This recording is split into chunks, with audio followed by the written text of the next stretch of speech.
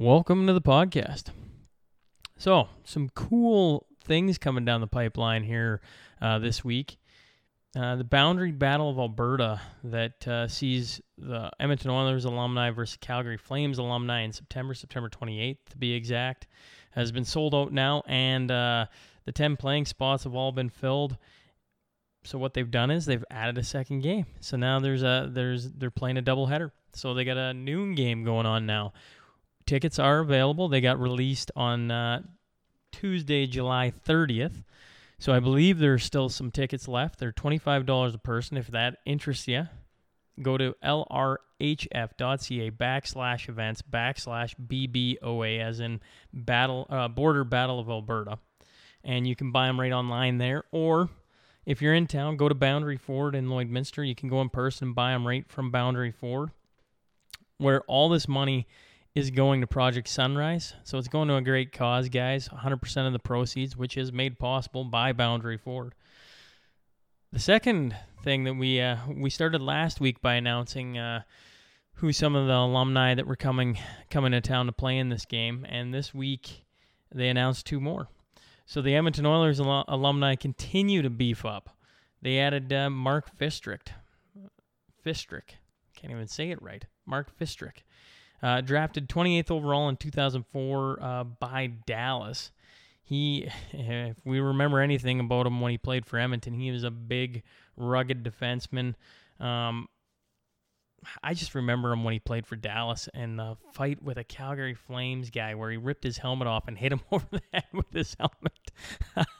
Look that up. I'm not kidding you. He fights a guy from Flames, pulls his helmet off, and swats him across the head. I believe he got fined for that as well. He would have played with some cool guys, though. Like Modano would have still been with Dallas while he was there.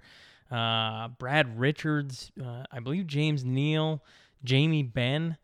And then the year he played with the Oilers would have been the year Nail Yakupov suited up for the Oilers for the first year, just to give everybody some reference. And the Calgary Flames alumni continue to solidify their defense. They're adding Mike Commodore. He was drafted 42nd overall in 1999 by the New Jersey Devils. What's cool about him is he's got a tie on both sides. So he played for Calgary when they made their run in 2004 and lost to Tampa Bay. He was a part of that run. And then the next year they have the lockout, but he gets dealt to Carolina. And all Oilers fans will remember what happens that year. The Oilers go to the finals and lose to the Carolina Hurricanes, which had Mike Commodore on it. So he's got a Stanley Cup ring on his finger. I'm sure that would be one heck of a guy to sit in the dressing room and talk to. And if you don't follow him on Twitter, I highly suggest that he is quite the colorful guy. So those are the two new guys added to the alumni Oilers versus Flames Boundary Battle of Alberta. So if you're looking to get tickets, $25 a piece. If you're looking to get in the game, that second game, they added 10 new spots, so you can still get in for $1,000 a piece on the game. So, some pretty cool stuff coming there. Adding in some pretty cool guys. It'd be fun to sit in the dressing room and BS with, that's for sure. A couple of shout-outs this week go to Darcy Matman. He sent a message that said, just get on your bike every day. Love it. He was talking about last week's episode of Biking Across Canada in 69 days. Evan Priest also commented on that episode saying, another great listen. Thanks for my weekly road trip audio. So thanks, boys, for commenting.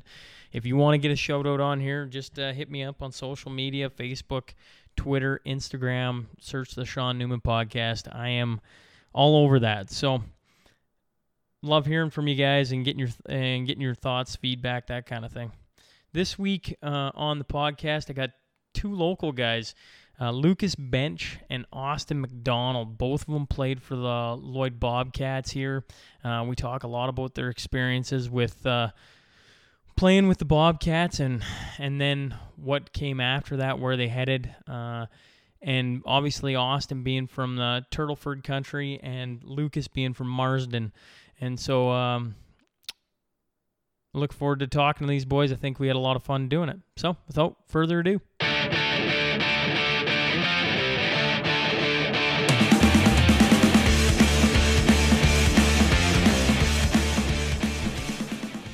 All right, welcome to the Sean Newman Podcast. I'm joined by Lucas Bench and Austin McDonald, a couple of junior boys who used to play for the Lloydminster Bobcats. Although, that's not where Mr. Lucas won his championship with. As I recall, I was doing color commentating that year, and you got traded out to the Spruce Grove Saints and then went on to win an AJHL championship with those guys.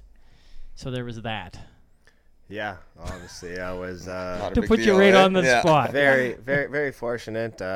We kind of knew heading into the season, like all us 20-year-olds were going to get shipped away. So I was fortunate enough that it wasn't somewhere else. So I kind of got my pick of the litter. They're really good about it, and they traded me to a place I wanted to go to, and we were fortunate enough to win a championship out there with a couple other Lloyd boys. So it was a good time.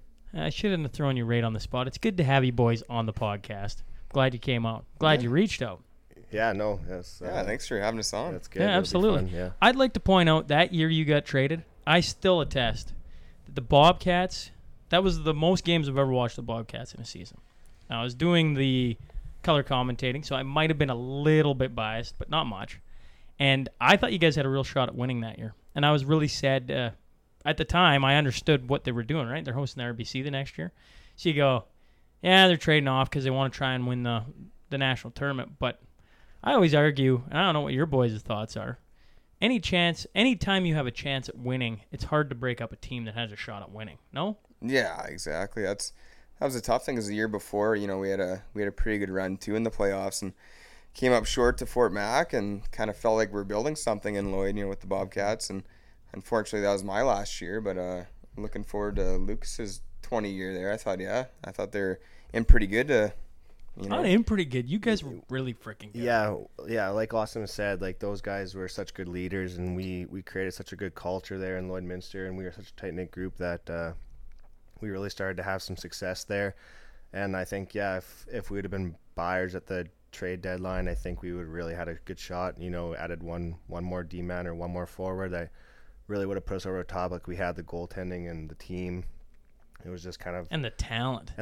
Yeah, we had it all. Like and we were that was a really close knit group, and it was just too bad the circumstances of us getting RBC. Like it was exciting. The following year. It was exciting for the city of Lloydminster, but it was kind of sad for us because we were sitting second in the North at the time, and we had just come off a win against Spruce Grove as well. So I mean, we had it. We had the team. We had the talent. We believed in each other. It was just kind of tough circumstances. I hate to throw that right at the start of the podcast, right? I got him all worked up now. Now he doesn't know what's coming. See a couple tears falling down right now. Yeah, still a touchy subject apparently. Well, boys, with hockey guys, I love to go to the start. I got a young kid, and so I'm always curious how everybody got their start because maybe I can take some of your wisdom and impart it on my fathering. So, did you guys start playing hockey right at a young age? Yeah, probably started skating when I was 3 or so, and then I started actually playing games when I was 5, I think. So it's probably pretty common for a lot of people, small town like this. But well, you grew up in Turtleford, correct? Yeah. So did you was Turtleford like right in the town or on a farm out by Turtleford? So I grew up up until I guess middle school. I was living right in town, so it was nice. I was a stone throw away from the rink, so we'd always be over there. Myself and my 3 brothers would be at the rink as much as we could, and we loved it. And that was a unique little twist on this. I didn't know until I started. You both sent your questionnaires back. You're both from families of 4 boys, correct? Yeah. It's pretty exciting, I'd say. Yeah. Pretty chaotic growing up, I'm assuming, for both of us. So. How close were your brothers, Austin? Ages. Yeah, so Justin's the oldest. He's a year older than myself. I don't know if we can mention Justin's name on this podcast. Yeah, there's some bad blood there, but not really. But no, yeah. I should point out there's no bad blood. Yeah. He stood on his bloody head in the finals. He played very well. Yeah, that's what I heard. And he got the last laugh because in the regular season we lit his world on fire, but he had only half a team in front of him, right? We all walked out, yeah. And then in the finals he went Bennington on us. Yeah. Right? No, I heard. Yeah, I wasn't able to see any of those games, but I think it was a hard fought series. So that's I guess that's all you can ask for, right? That's right. But I guess like Justin's the oldest. He's a year older than myself, and then Karsten, he's the youngest, and there's a 6-year gap between the 4 of you. Yeah, between the 4 of us. Whew. Yeah, that's tight. Yeah. Yeah, it's pumping them out. Yeah, it's small army. How about you, Lucas? Yeah, we're pretty similar, like pretty much identical. Like I'm the oldest, and then just kind of 2 years apart from me, my brother, and then another year apart from my brother and Caleb, and then the youngest is 7 years younger than me, Jacob. He's just graduating this year. So 7-year difference between all of you? Yeah, 7 years. Yeah. 7 and 6. Yeah. And did you you grew up in Marsden country, farming? Yeah, so we grew up like directly straight south of Lloydminster. We live right on the border. Marsden's obviously where we get our mail because our household's on the Saskatchewan side. But we live right on the border there. So my grandpa was a big Charolais guy, so we were cattle guys growing up. Oh, yeah, and then, cattle guys, yeah. And then we kind of... Your pops is loving this rain right now then. Yeah, well, we kind of phased out of it, and then now we're starting to get a little bit back into it again. So, yeah, you betcha. So I grew up with 3 older brothers and older sister. Oh, yeah. And I know for a fact, I was the youngest. I was complete opposite of you guys. I know for a fact that helped me, though, with getting better at sports because I was always playing people who were way better. I remember going out and playing shinny with my brothers, and my oldest brother's 10 years older than me, and he never took it easy on any of us, right? But that's all right. As a young kid, you got to learn to compete with that. Having younger brothers or brothers all very similar age, I'm assuming you guys played a lot of sports against each other, a lot of competitive sports. Yeah, no, I get kind of started, like you said, like just competing against each other, and like right from road hockey, we'd always go out there. We have 2 nets we'd drag onto the road, and we'd play for hours, and I think that's kind of where it started, where you'd get competitive that way, go 2-on-2, full body contact, and then as soon as we come in or got too dark, we'd come inside and play mini sticks. So it was like, always 2-on-2 that way. And yeah, it was a blast. Yeah, thinking back at it, it was fun. Was there any fights over the goalie equipment, or Justin just always had it? Yeah, I don't know. I think we switched a bit, but we always had 2 sets, so it kind of worked good that way. But we'd always switch it up, and especially like mini sticks, you don't even use equipment, so it's you're just kind of playing with just the stick. And it was fun. Those are good times. Yeah. Yeah, I mean, that pretty much the exact same at my household. Like, we had 2v2, and Jacob being the youngest one was always one that had to go net if we only wanted one goalie. So he was the goalie, and he'd get peppered with shots. And I remember him growing up as a little kid. He always wanted to be Marc-Andre Fleury. That was his favorite player. And one year he got yellow goalie pads, and I've never seen a kid more excited in my entire life. But yeah, I always like to joke around that Jacob's like the most competitive and most talented hockey player, I would say. But that's just because we kind of just force it upon him as a young kid. Oh yeah, like you said, you're always trying to be as good as your older brothers too, So I think that's kind of the same. Yeah, my youngest brother, he's always had a chip on his shoulder, because he's always had to play that much better, or compete that much harder. And he was always the youngest and smallest, but now he's he's the biggest one out of all of us 4. So that's kind of the crazy thing, but yeah. We used to play mini sticks inside. Did any of you guys play in the house? Oh and absolutely torture the walls. Yeah. Well, we wouldn't play mini sticks. We played big sticks downstairs too. So like mom just redid the basement now that all of us are moved out because like there are so many puck marks everywhere. Holes in the wall. Yeah, the holes in the wall. It was hilarious. Yeah. Hilarious until you have kids and you realize that's what's coming for you. Yeah. Yeah, and you got to do those repairs. Yeah. I'm not looking forward to that. Where did you guys play your minor hockey then? Turtleford for you, Austin, and I assume Neilburg then. Yeah, it kind of sucked for me just because I was all over the map because we lived right on the border, so I couldn't go to Alberta, which was really actually closer.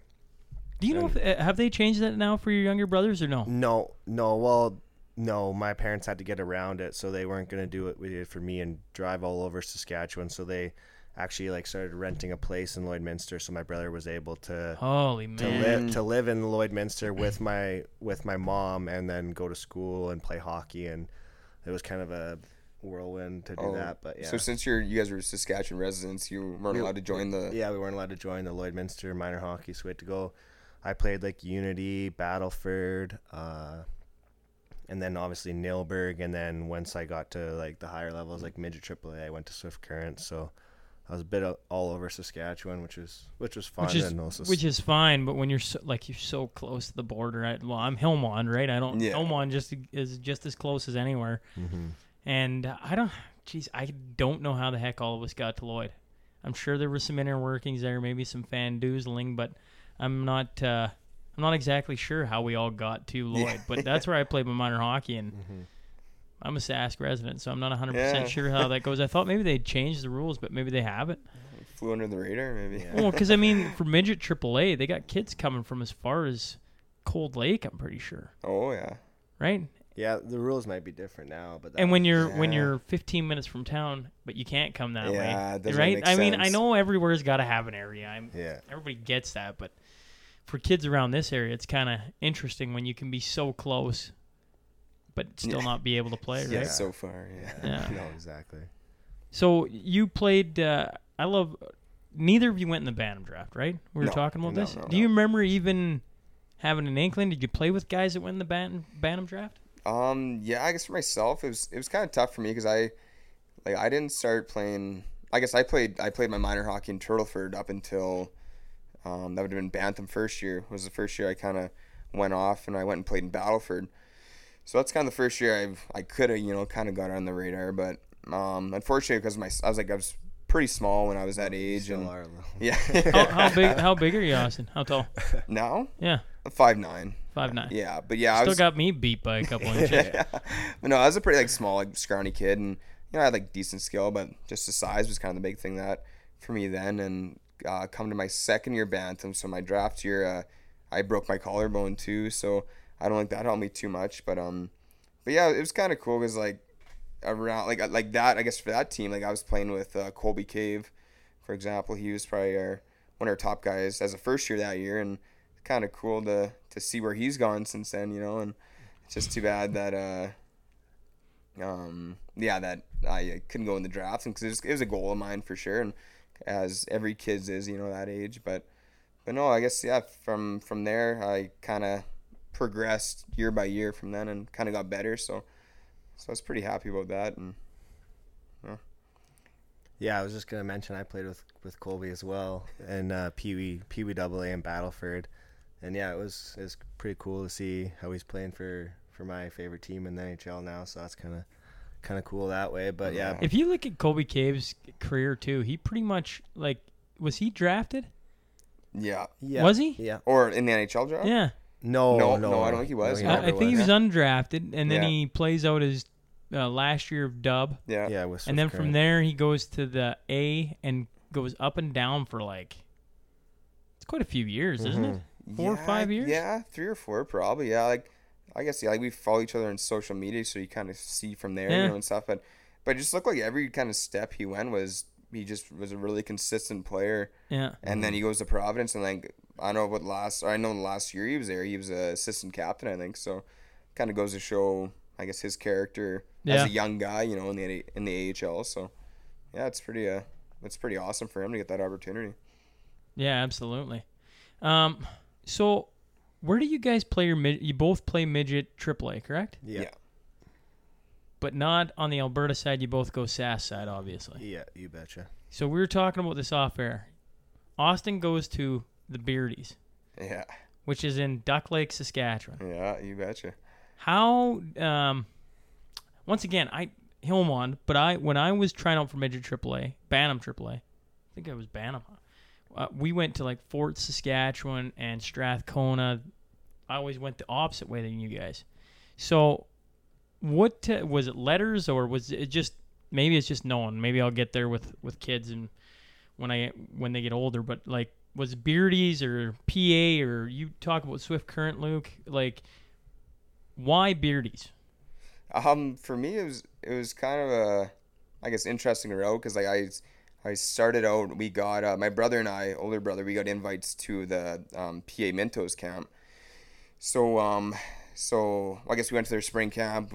They're interested, got invited to the fall camp. So we went there, both went there, and we competed, made it past the first couple rounds of cuts. And then, so yeah, we're okay, we're going to make it. That'd be pretty cool living in PA together, playing AAA together. And then we basically made it to the last round of cuts, and then we didn't end up making it. And so this was, well into September at the time, and so we enrolled in school in PA at the time. So we were there for 2-3 weeks and kind of got all settled in, and then found out that it wasn't going to work out. So we were kind of like, oh crap, and so we had to pack our bags and yeah, especially with school too. You don't want to be down and out for too long. You're missing too much school, and so then luckily we talked to the Beardies coach, and then I think we went to a camp, or it was actually from Justin the year before. He went to their camp and had a really good camp, so he knew of Justin and heard of myself, and so he gave us a tryout with Beardies. So we go there, and then so we kind of had to switch gears pretty quick, and luckily my auntie and uncle, they live in Dalmeny, which is just outside of Saskatoon. Yeah, just outside of Saskatoon. Yeah. I've been to a wedding in Dalmeny, as random as that Yeah, is. no But way. carry on. Yeah. So luckily, like, they live there, and then sort of like, hey, like, if this Beardies things works out, then we'll live with them, build with my auntie and uncle, and be nice and familiar with them, and yeah, so end up going through a couple more weeks of camp with Beardies, and then made the team. So you make the team.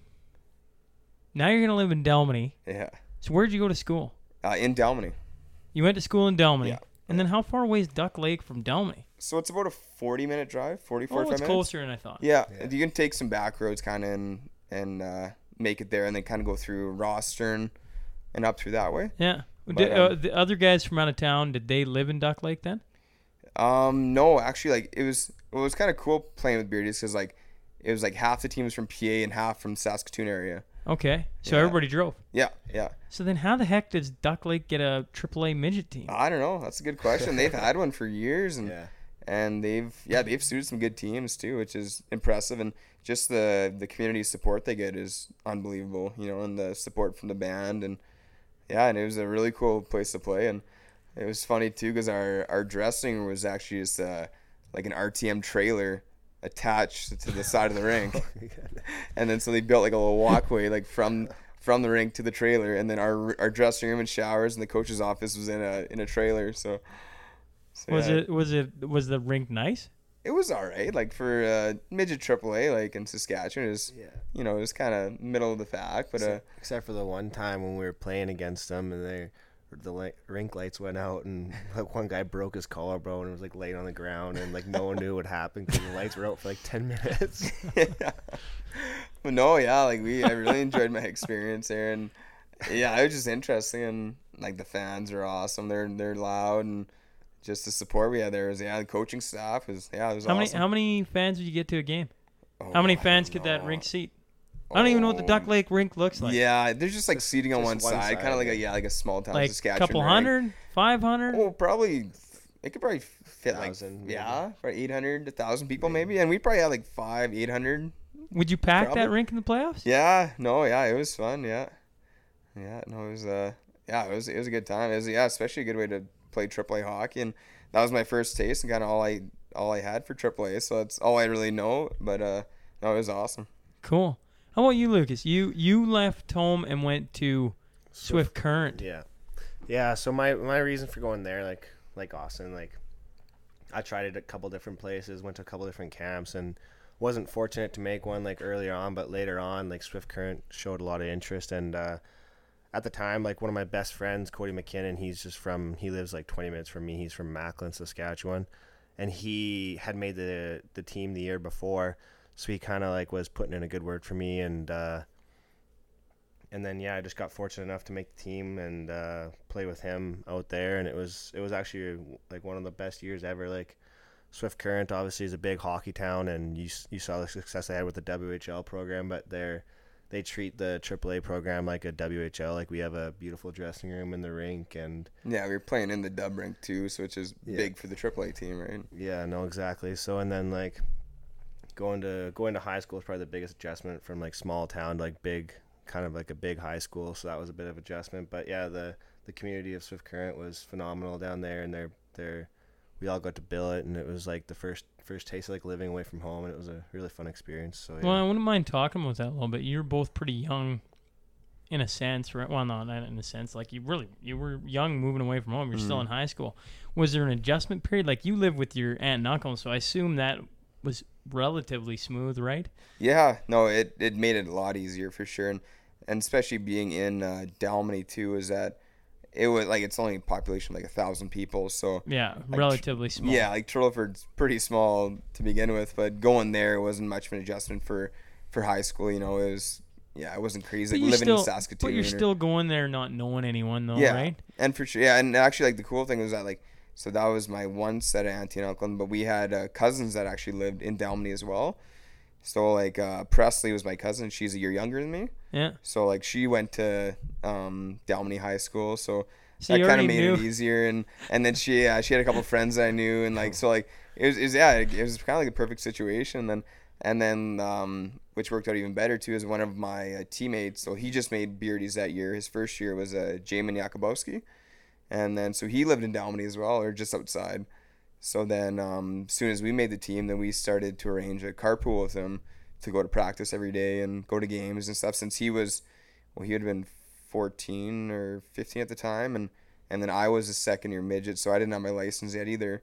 So then Justin was the only one with his license, so he would drive us to the practices and games, and yeah, so that made it I guess it made it nice in that way. So you were living then with your brother? Yeah, both of us at my auntie and uncle's I house. must have missed that. So you had the two of you. Yeah. Oh man, that'd be killer. Yeah, so like I can't really complain about That's pretty moving away fortunate to move away with a brother and another guy and then to essentially carpool at every. Yeah. How many yeah. times do you guys skate in a day? A week. Yeah, Like, was it every we had- day, Yeah, midget? we had a practice Pretty much every day ourselves. yeah. Yeah. Every day we skated, yeah. And had the dryland caught up to, like, was it as intensive as it is now for kids? For us, it wasn't too bad. Like we definitely had to be in shape, and we skated on the ice hard in Beardies. But like with the situation that we're in, with like players living in PA and Saskatoon, it was a little tougher to schedule that stuff, like the dry line and stuff. So like anytime we would have it, would kind of be like after a practice, or they'd mix in with that. Like we'd bulk them in together. Yeah. But it wasn't crazy dry line, but it was kind of enough that you needed to stay in shape. Mm-hmm. How about Swift? Yeah, Swifty, we were all like either from around there or living or billeting in Swift, and then, like, obviously it was easy for me having one of my best friends that was playing on the team, so that made the adjustment period. But my billet family was really awesome too. Like, they had two younger boys, so being the oldest in my family, I kind of knew how to like deal with two younger boys, so it was just kind of like having two brothers again, so that was nice that way. But yeah, Swift, we had like Austin said, we had like the WHL rink, so we had a really nice facility to work out in and stuff like that. So it was pretty easy for us. But we didn't go too hard. Like, we were skating every single day, and we had full-time classes. So you'd go to class in the morning, go to the rink, and then go back to class. So it's kind of a busy schedule that way. Either of you guys get homesick? No, not really. We're like, Well, you're a We're- tough case. yeah, I don't even wanna ask you, He right? was Like, bad. That's he was like easy. a couple hours from home. So I don't think yeah. he's like, this might be his first time ever not living with his brother next year, because you guys have played university together too. Yeah, no doubt. Yeah. But no, I never got homesick. My mom and dad are great parents, and they'll drive all over the country just to come see you. So it's not like I wasn't going months and months without seeing them. They would always make the road trip down, and they'd carpool with the McKinnon family as well. So I got to see them like once every 2 weeks, or if not more, if not less. But like, yeah, Saw I too never much got, of him. yeah, yeah, almost too much. Well, I tell this story. People who listen to this podcast probably get annoyed by this story, but what the heck? I'll tell it another time. Nobody can top how much my mother drove when I played in Dryden. My mother drove so much my first year. What are you playing junior A? Like 50-some games, yeah. right? So now they're playing like 60 games. And she missed, out of a 50-game schedule, she missed like 7 games. Oh my God, yeah. Right? And Dryden is on the edge of that league, meaning Yeah. all the games are further in. You're flying to Thunder Bay. She's driving to Thunder Bay, right? Like, yeah, she didn't miss many games. Yeah, that's awesome. I tell this story. She flew into Thunder Bay, and you guys are looking at me. I'm not a big guy, and I'm not a big fighter. But she flew into Thunder Bay to catch 2 games against, I don't know, the Bulldogs or the North Stars or somebody. And in the first 5 minutes of the first game I fought, I got booted. And the first 8 to 10 minutes of the second game I fought and got booted.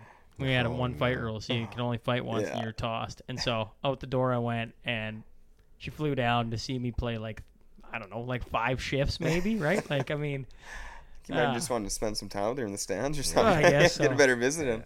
but parents are the best. Moms are the Oh, best. yeah. Moms Yeah. do so many cool things for us, right? Like that. Just listen to you guys, how much you drive, like to all your minor hockey, whether it was Unity. I mean, North Battleford isn't. No, but from Turtleford, it's far enough. It's an hour, yeah. It's Right, It's like a decent that's- hike though, yeah. An hour one way, man. That adds up in a hurry. Yeah. Well, yeah, it was crazy too that like you brought up I have 3 brothers, and since like we're so close together, but like the 1 year in minor hockey, there was all 4 of us in hockey on 4 different teams in Turtleford. So it was insane where we had my mom going, my dad in a different vehicle. I'm pretty sure my grandparents were helping us out too. So it was just crazy. And like, yeah, like the support they had when we're younger up until now, it's just unbelievable. Like you can't thank them enough. It's hard to imagine doing that, Yeah.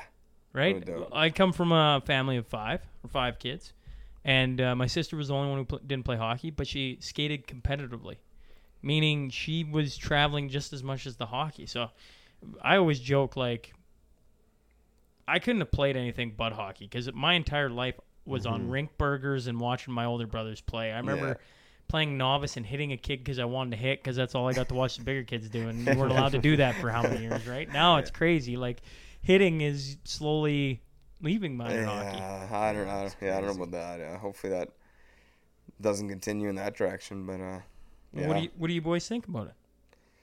I don't agree with it at all. It's just I agree. Like you can't start them too young, but like what did we? Was it novice or was it Pee-wee? No. I So forget. it was Pee Wee when we. For me, I got to play. Pee Wee was all hitting, but Adam, you got to rub out. Like they let you, just to get a feel for Yeah. it.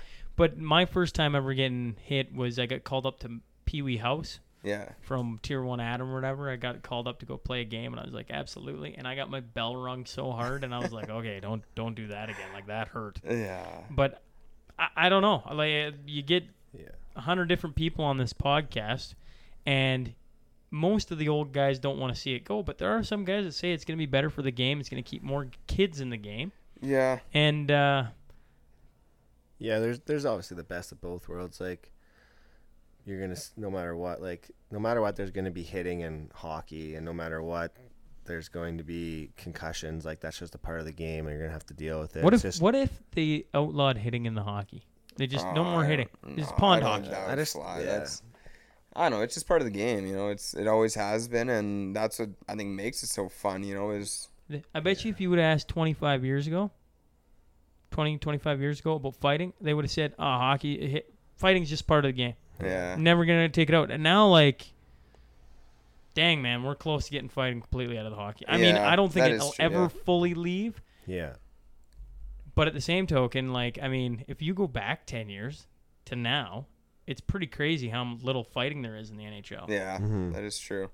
I think it's just a testament to the speed and the pace of the game. But like, even with the pace and the speed, like when you get to the D zone battle, like you're gonna have to rub guys out. You're gonna have to make a check, and like that's just such a momentum swing if you can get a big hit in. Like look at Torrey Krug in the playoffs this year when he flew across the ice without his helmet And on. that was awesome. Yeah. That was awesome. And I mean, like, yeah, exactly. Like those are memories you're gonna always remember as a fan. So Oh, and it's big momentum change too, you know, like you I make mean- a big hit and like clean hit, just like that one where it's Yeah. like get the boys fired up on the bench, and yeah, especially in playoffs, like maybe that's the momentum swing you need, you know, and like going back to like minor hockey, I think it's just like I don't think they can really get rid of hit or sorry like at such a young age, I guess, get rid of it because like I think it's important to learn how to keep your head up, you know, and learn how to take those hits while playing because like if you don't learn that when you're younger and then you get into like let's say like you get into bantam, if you don't have hitting till bantam, kids are so big. kids are getting so much bigger now that like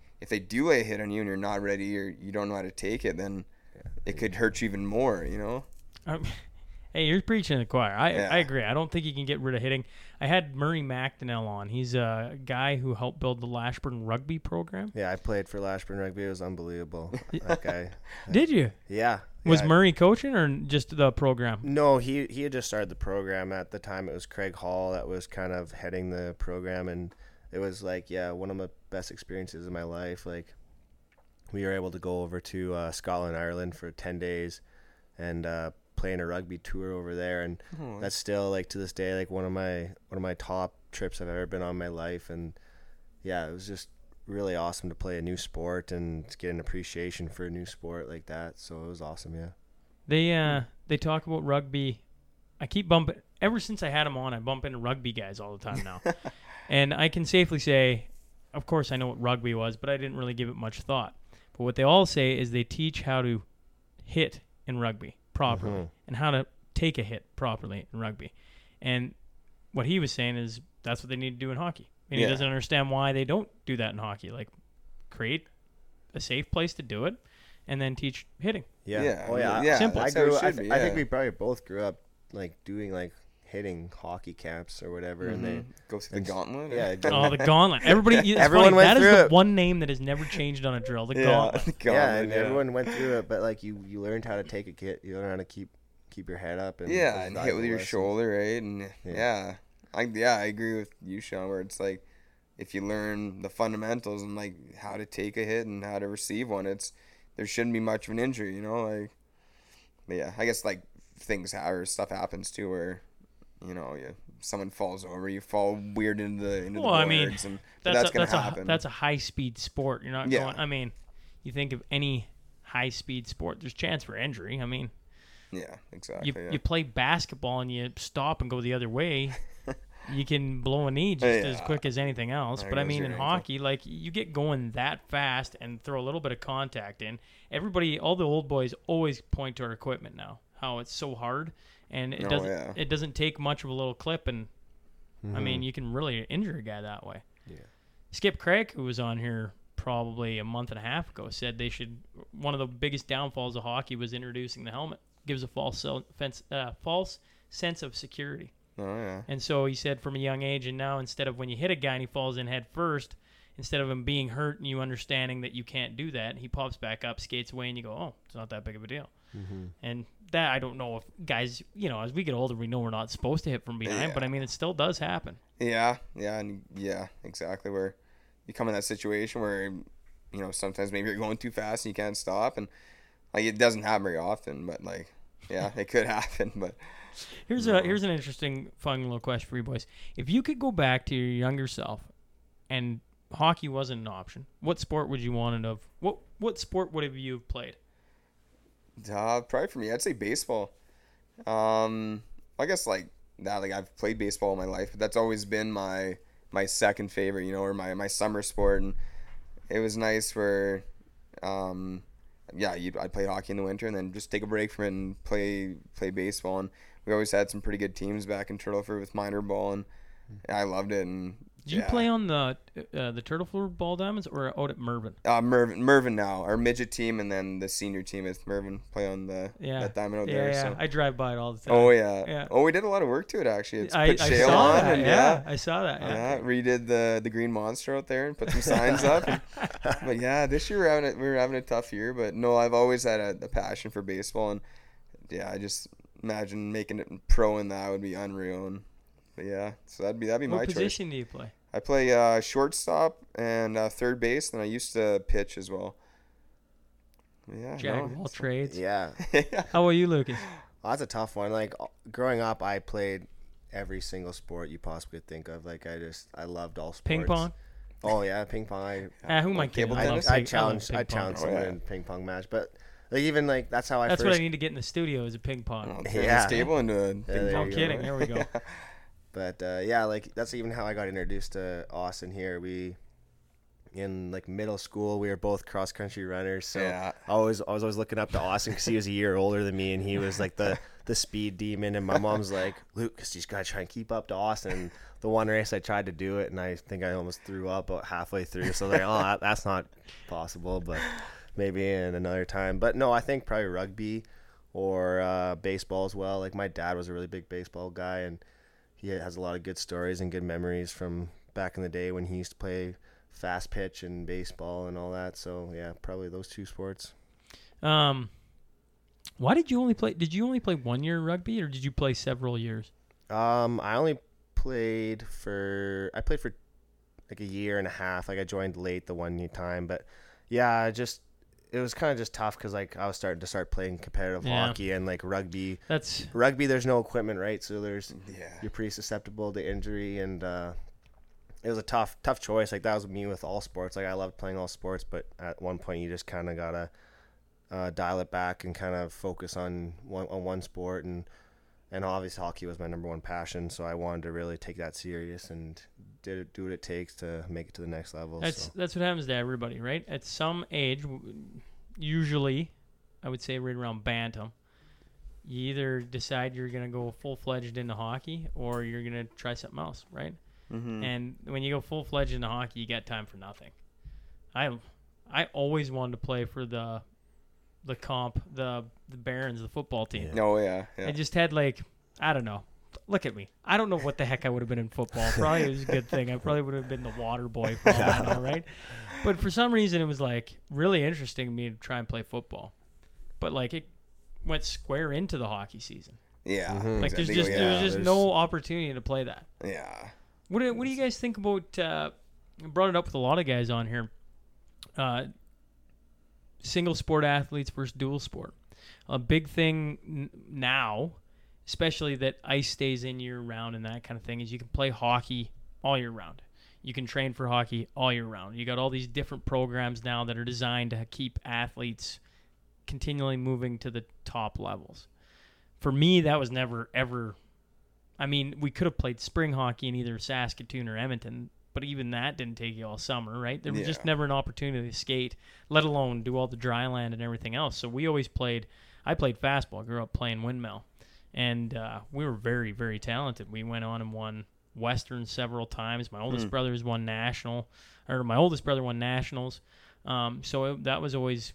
I always enjoyed the break from hockey. Yeah. But how about you guys? Lucas? Yeah, no, exactly. I agree with you on that. I ended up playing spring hockey and for about 3 seasons in a row there.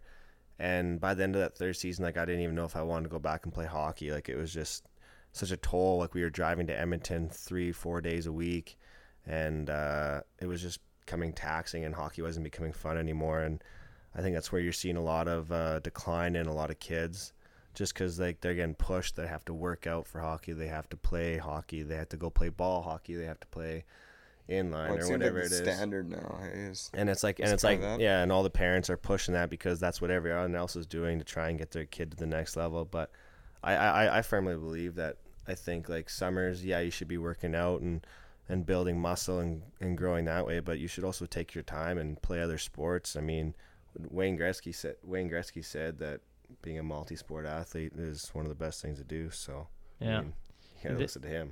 Yeah. They argue now that the argument that goes against that is that when a kid plays all through the summer and your kid just starts up, I don't know, August, that you're 7 steps behind them. And if you're 7 steps behind them, blah, blah, blah, blah, you know how the story goes, right? And I hear what you're saying, Luke, because I don't know, there was times we all played a lot of hockey. You still playing a lot of hockey. There's times where in junior specifically, it's game 42, and you're like, man, are we at playoffs yet? I can't imagine, don't get me wrong. We always joke about the NHL, and man, it would have been fun to play in it. And it would have been. I'm not going to knock the NHLers. But can you imagine every year the grind it'd be to play 82 games and to stay healthy and to stay in tip-top shape and then on top of it produce? And if you're not producing, to just get the harassment they do and everything else, no wonder half the guys want to go to Florida and go under the radar. And, right? That'd be tough. Toronto, yeah. No, yeah, I think that's the most impressive thing about NHL, the pro athletes, is that consistency, being able to play your best for 82 games, that amount of games, and to be healthy that whole time. That is impressive. But going to, I guess, your question there, it's I firmly believe that you should try all sports, or try as many sports as you can, and because I think it's how you develop more skills too, like hockey especially, it demands a lot of different skill sets, and I think that's what helped me kind of develop in hockey, is that I played a bunch of sports, kind of like Lucas said too, in high school I played badminton, as much as I can. Loved badminton. Volleyball, cross country running and track, which helped with the stamina and all that too. And then just to kind of get away from it too, I think is good to give your head a break, and because like you said, like they're demanding seasons, and yeah, it could kind of take a toll on you, and it's good to kind of switch things up, and that's why like I enjoyed baseball so much, because like it's like very opposite of hockey, Man, and, it's a change of pace. yeah. Yeah. So I really enjoy that, and I'm glad I did it that way. Yeah, I'm a firm believer that like a kid is not going to develop and is not going to get 7 steps ahead of any other kid at such a young age. Like I agree, maybe like once you're 16, 17, 18 and you're starting to get bigger and growing stronger, then yeah, like that's a right to specialize a bit more in hockey and focus your summers on working out and doing skill sessions and stuff like that. Like that's when I think you'll really see the growth. But as like a 12, 10, like whenever those young kids, like those kids need to be doing other things. Like the passion's just not going to be there. And I think you kind of see that, like you see a lot of high-end skill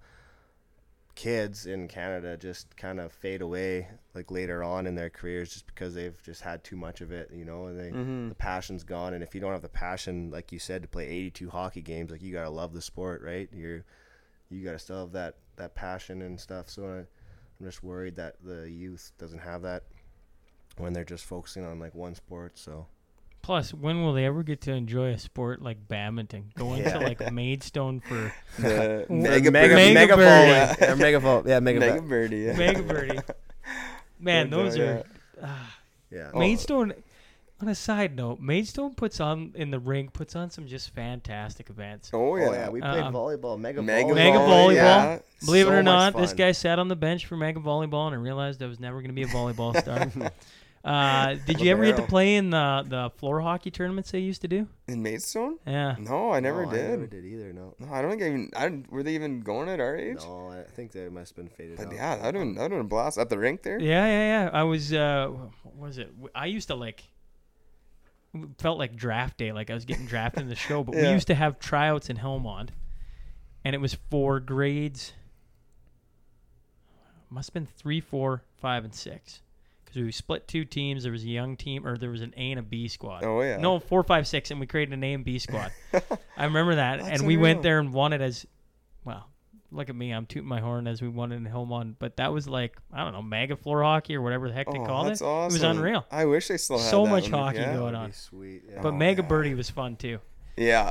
Like Maidstone. God. Oh, they got it going on, yeah, and it's the biggest like social aspect of it too. Like Oh, yeah, you seeing meet a everyone ton from of the little kids neighboring everywhere, towns. right? All the and neighbor yeah, towns, yeah. those are the best. Yeah. Yeah, check out the new girls. Yeah. See what's going on. Yeah. Yeah. Oh, those are awesome. So you guys play your midget AAAs. Then you go on to junior. Now, Kindersley for you, Austin. Yeah. And you go to Wainwright, don't you?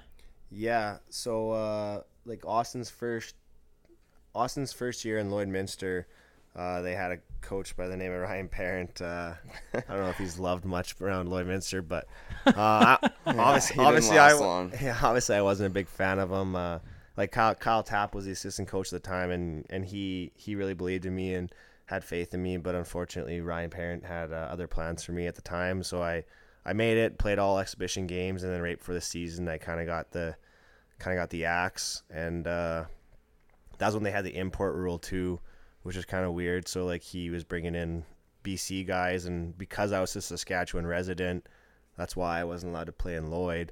So yeah, I ended up. Were you considered an import then for the Yeah. Blazers? For Yeah. the Bobcats? Yeah, which was really tough because like that's my hometown. I grew up playing for them. Yeah. Like, how Did can I that be an rule import? change for you after? Yeah, it changed right away. I think it was the year after my 20-year-old year that they changed that rule. No. That it was they didn't have the import rule anymore. But as soon as you turn 18, you can go anywhere you want. I think they changed it too, which would have been nice. But yeah, They used to have the import rule for me in Dryden, but I mean, if I lived in Kenora, I wouldn't think that playing in Dryden would be an import. I think the way they did it in the SI was provinces. If you were from Ontario, you weren't considered an import. But if you weren't from Ontario, but Lloyd has a real, well, they're a border city, Yeah, right? Like exactly, how do you? It's got to be No. an asterisk by it. Yeah, you'd think you'd be able to write a letter and say, That's I what live right here. Well, I that's should what be I an thought. This import. is the border city. but I mean, at the end of the day, like that turned out to be kind of a blessing in disguise. Like I was talking with Austin earlier about this, And I was like, that was like musical chairs going on in that dressing room that year. Like he kind of, it was his first gig as a head coach, and I think he kind of was struggling and maybe putting the panic mode on a bit. And he had like, because I practiced with him every single day, but I'd play all my games with Wainwright. So I was practicing with the Bobcats, and it was just musical chairs going on with new guys coming into the room every single day for practice. And it was So then you insane. played with the Bisons and then were affiliated by the Bobcats? yeah, you betcha. So were you billeting in Lloyd? Or were you living at home? No, I was living with a family friend of mine in Lloyd. I wasn't billeting. I was just living with a family friend, and then I was driving to Wainwright and playing games without there, and that actually really helped me with my confidence. Like I was able to be like that top 6 guy up there and playing lots of minutes and getting a lot of points and getting my confidence back that way. Yeah. And then obviously after Ryan Parent got canned at Christmas time there, Tap took over as intern head coach, and we kind of like sat down and had a discussion, and we just kind of talked about it. And he was just like I would call you up for the rest of the season, but like we're not making playoffs. Like stay down in Wainwright. We were hosting I think Westerns at that time, so I was gonna be able to play hockey till like May. So he's just like stay down. Like I'll affiliate you to the max games, and then so I think I played my max games up with the Bobcats, and then finished the year out. But yeah, it ended up being a really good year. I don't have too many guys on that played Junior B, to be completely honest, so far. Mm-hmm. How did you guys do? Did you win league that year? No, that was the year that Cold Lake had a phenomenal team, and Wainwright was just starting to build their brand. That's right before they took off. Yeah, you betcha. So I was part of like the building blocks to that dynasty that they have down there now. Yeah, they've won that league now a ton. Oh yeah. So it seems like they're always winning. Right? Yeah. Yeah, and kind of go full circle there. My youngest brother Jacob actually ended up affiliating with them and playing a couple games this year. So it's kind of funny how it all works out in the end. So. And Austin? How did you get to Kindersley first then? So actually, my I guess going into my last year of AAA in Beardy's, had a couple SJ spring camps I went to, and so I went to those, and no one really bit yet. And then I don't know if I went to Kindersley spring camp or not, but I think it was in my my second year of midget. That would have been in Kindersley. Got my rights, or I forget what do you even call that now? I don't know. I don't even know. Yeah, but yeah, so like I guess they had my rights to like for SJ. So so then going into my final year at AAA, I went to their fall camp and then had a really good camp, and then they actually offered me a spot going into my last year of midget I should AAA. stop you for a second. Let the audience know we have the Rough Rider game going in the background, and they just made it. Big TD. Oh, we're just they need the 2-point conversion. We still need to get a little. Yeah, they need a little bit of it's luck. A miracle. Yeah. The way the Rough Rider season's been going, won't happen. Yeah. I apologize. Carry on. But yeah, well, basically, Kindersley offered me a spot my last year midget AAA, and kind of made the decision that I wanted to play out my AAA, and because I just felt like it was going to be a big, kind of building year for me, and so I did that, and then played out my last year in Beardy's, and then went back to Kindersley, I guess the following year. Yeah. Went and tried out again. Then I made the team then. And then was that in the old barn, or did they have the new barn? This was a new one. Yeah. Yeah, it would have almost been brand new, eh? Yeah, I think my year was the. Well, no, actually, sorry, we the new one wasn't built yet, but the year before I was there, they're doing all the renos, so they had to make their main rink, I guess. They had to make it playable. Yeah. So then the year I came is when they had renos to their dressing room and their workout room, and yeah, it was looking really good. And so I committed there, and had a pretty tough year team wise. Like we had a rookie coach as well, unfortunately, and then I went to that in Lloyd the year after. But in Kindersley we had a rookie coach, and we had a good team too, but it just didn't work out, and the coaching wasn't there, and I think we ended up putting up like 15 wins that season or something. So it was a long season. I hate to pick on rookie coaches, but you guys have talked about it now several times. The guy who comes in to coach Lloyd after Tap is just interim. Who did they hire that year? So that was going in my 20 year, and that was Gary Van Haraway. my first year, Gary Van Yeah. Haraway. And he then- was, by all accounts, a veteran coach, correct? Yeah. Yeah, he was like I like to compare him to kind of like Pat Quinn maybe. Like he was kind of at the tail end of his career. Like he knew it too, but he had a passion for hockey, so he came in and lots of So, experience. What Lots was of the experience. difference for you guys then, as players, having rookie coaches and then having a guy come in who'd been around the game that much? I think the big thing with that was that, like Ryan Parent the year before, like obviously the first year coaching, it's kind of tough to establish yourself. But with Gary, like he kind of came in and everyone just respected him, you know, and like he earned that respect right away. and he had like he come in with a good like he had like an RBC Cup championship underneath his belt, so I mean, Yeah. everyone automatically had a respect for him that way. So Yeah, and he had I think that was kind of the biggest thing, is that like he earned that respect from everyone, and everyone wanted to play for him, you know, and it was kind of right off the bat it was that way, and yeah, like I think that's what started us off to such a good season, and I think it really helped too, where like Gary had that experience, but Kyle Tapp, like he's one of my favorite coaches in that way, where he was like so technically sound, you know, like his Well, that's play, like Tapper gets a lot of play on the airwaves here with oh us yeah, 'cause yeah. Tapper knows some things. I'll give him that, Yeah, right? Like, no, for sure.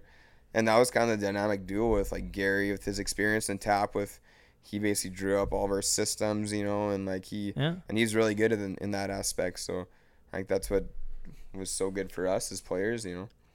Well, and I hate to rag on newbie coaches, right? Because, I mean, I was just curious with a veteran, you know, take the NHL, for instance, right? Like, we got to see with the Oilers when they had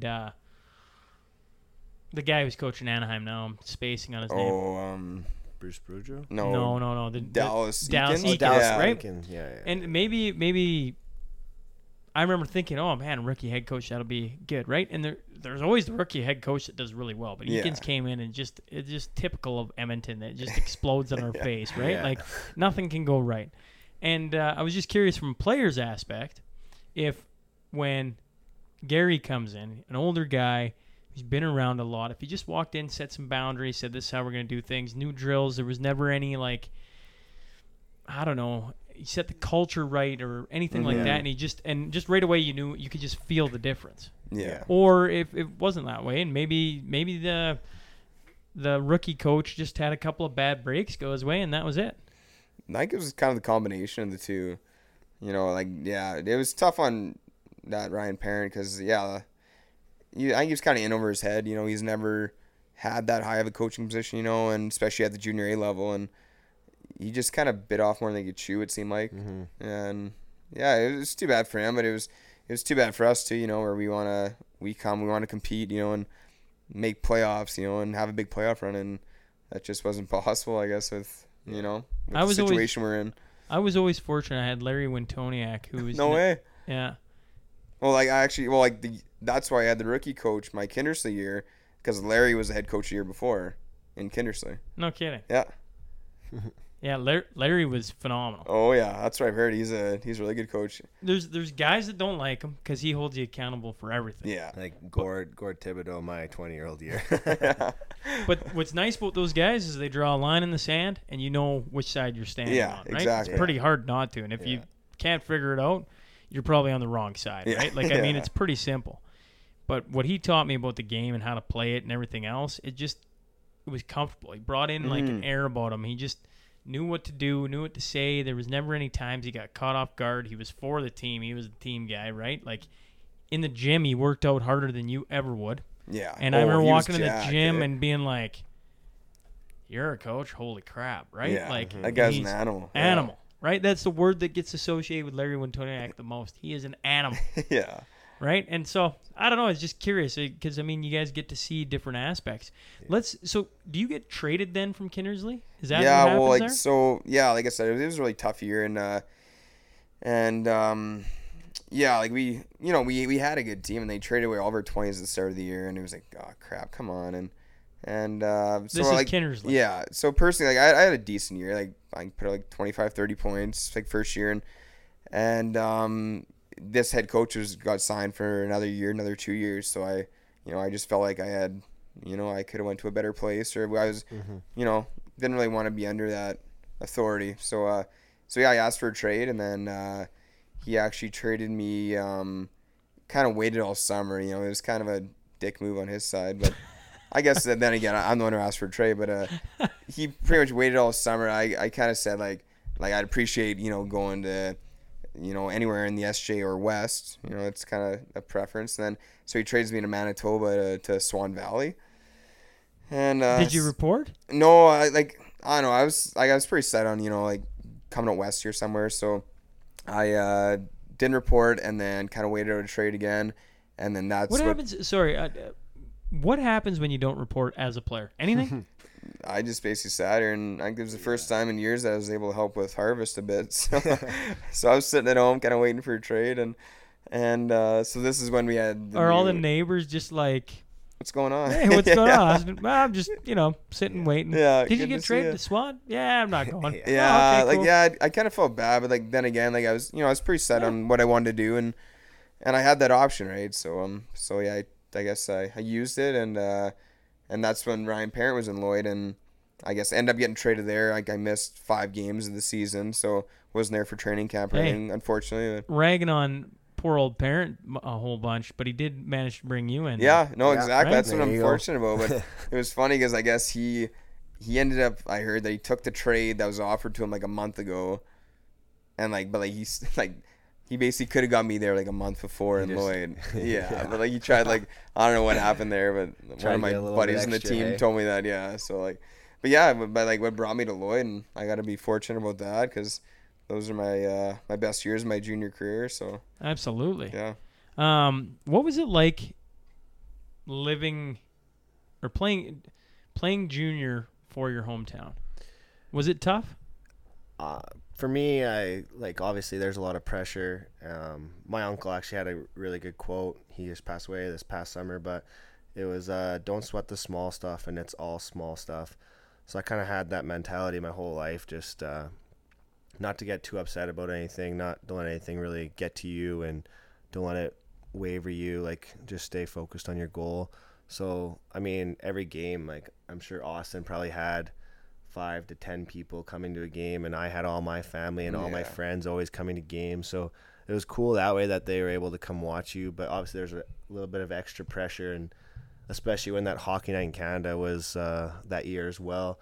So that was added pressure. Like, we were going to be televised, and like it was a pretty big deal. So, but I think we were able to handle it, and obviously Gary instilled a really awesome culture, and he brought together our team. And I can say to this day, like that team that year was like, they're still my best friends. Like, they're the guys I go for beers with all the time, or like they'll be in my wedding party, like for sure. Like, they're for sure like the closest knit team I've ever been a part of. So yeah, no doubt.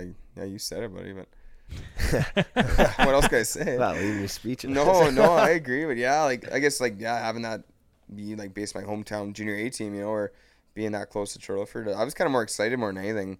Especially, I was waiting that long for a trade, and then finally happened. I was like, oh crap, that's pretty cool. And because I've always known like the Bobcats and the Blazers, and yeah, I just come here, just like Bench said, that like, you know, we always had our parents come in, we're that close, and grandparents, and you know, local people in Turtleford around that come to watch, and especially during that playoff run, it was pretty cool. And you know, having that support and playing in front of your friends and family and local people it was awesome. That was the time of my life.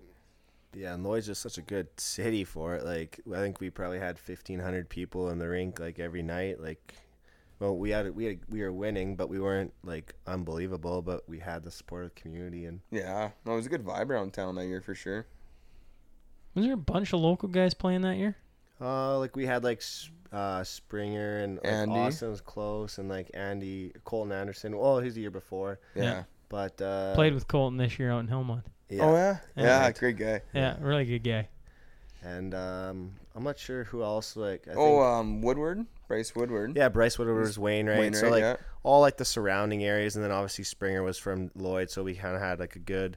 Brock Weston was Maidstone, so like we had a lot of guys that were a lot from the surrounding areas. I mean, and I consider that area Lloyd. Yeah, I don't know how better to say it. That's which made it that much better. You know, I guess even like fan support wise, you know, like you want to go out see the, you know, your local kids Absolutely. playing, and and like it made it that much better to play for too. You know, like knowing this team kind of means something to you. You know, and Heck, I can safely say if tomorrow the Bobcats signed Mr. Hillmond, whoever that is at this age right now, you'd have Hillmond in watching a ton of the games. oh, right? exactly, yeah. I think that's important to kind of, you know, take advantage of that local talent as much as you can. Yeah, well, And that's I would agree. Yeah, and that's one thing I think that maybe we could all be a little bit critical of the Bobcats. They kind of like you look at all the talent that goes untouched in Lloyd. Like when I went to Spruce Grove, we had more guys from Lloyd and the surrounding areas than we did in Lloydminster. Yeah, no doubt. Like it's just like there's so much talent in Lloyd. Like we got to be able to find a way to like make the kids either want to stay or.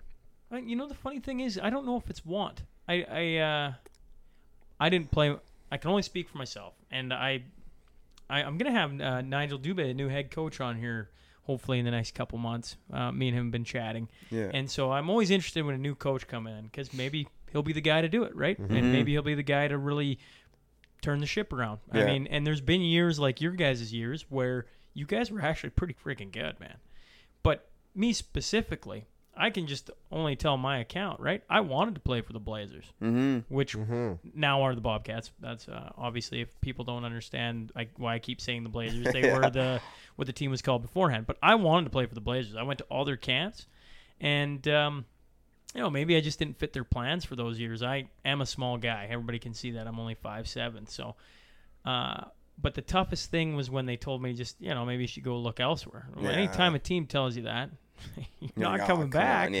Right? Yeah, if that's your dream, you know, and like, you've always wanted to play for that team, it's Well, tough, I mean, it's the local team, right? Yeah. Like Well, that's the thing. Like all you see all these local kids, like they're not trying out. Like I think T.J. Lloyd tried out for the Bobcats. Like Cole Nicholson, like Tyler Bush, Austin Hunter, like Parker Mackay. Like all those guys were in the Lloyd system. They all had like come, and then they just kind of what a story. They brush them off, and then what a story T.J. Lloyd is, right? Yeah, like he was on the podcast 2 weeks ago. I think he was 2 episodes ago.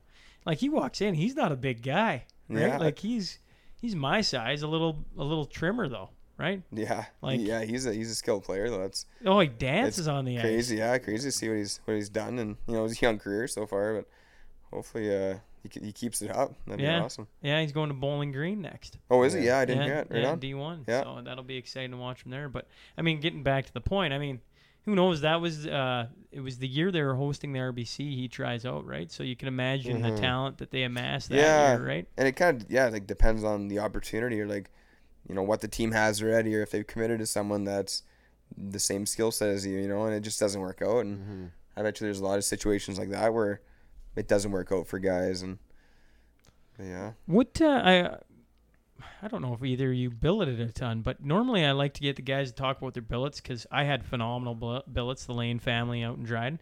Did you guys have billet families, or did you drive from home? You're nodding your heads yes, Luke? Yeah, like Lloyd was really good for that. Like because my farm's still 40 minutes south of town, so we either in the mornings we went to Lakeland College there and stuff like that. So I billeted with the Pulsefit family, and like I'm still very close to that family. Like they moved to Black Falls, and I still try and go out and see them once or twice a year. Like I'm still very close. So obviously like, they are very important people, and Austin can attest to the Spence family too. Yeah. They're phenomenal for all of us. Like like me is like Luke said, is that I had Bill and Lisa Spence. Bill Spence. Yeah. They're awesome, and they took me in with, you know, open arms, and it actually worked out good because the year before they had Casey Knight as the billet, and he was also a small town kid from St. Walburg, and so when I played, I guess my first year, I was always over at their place hanging out. Like me and Casey are good buddies, so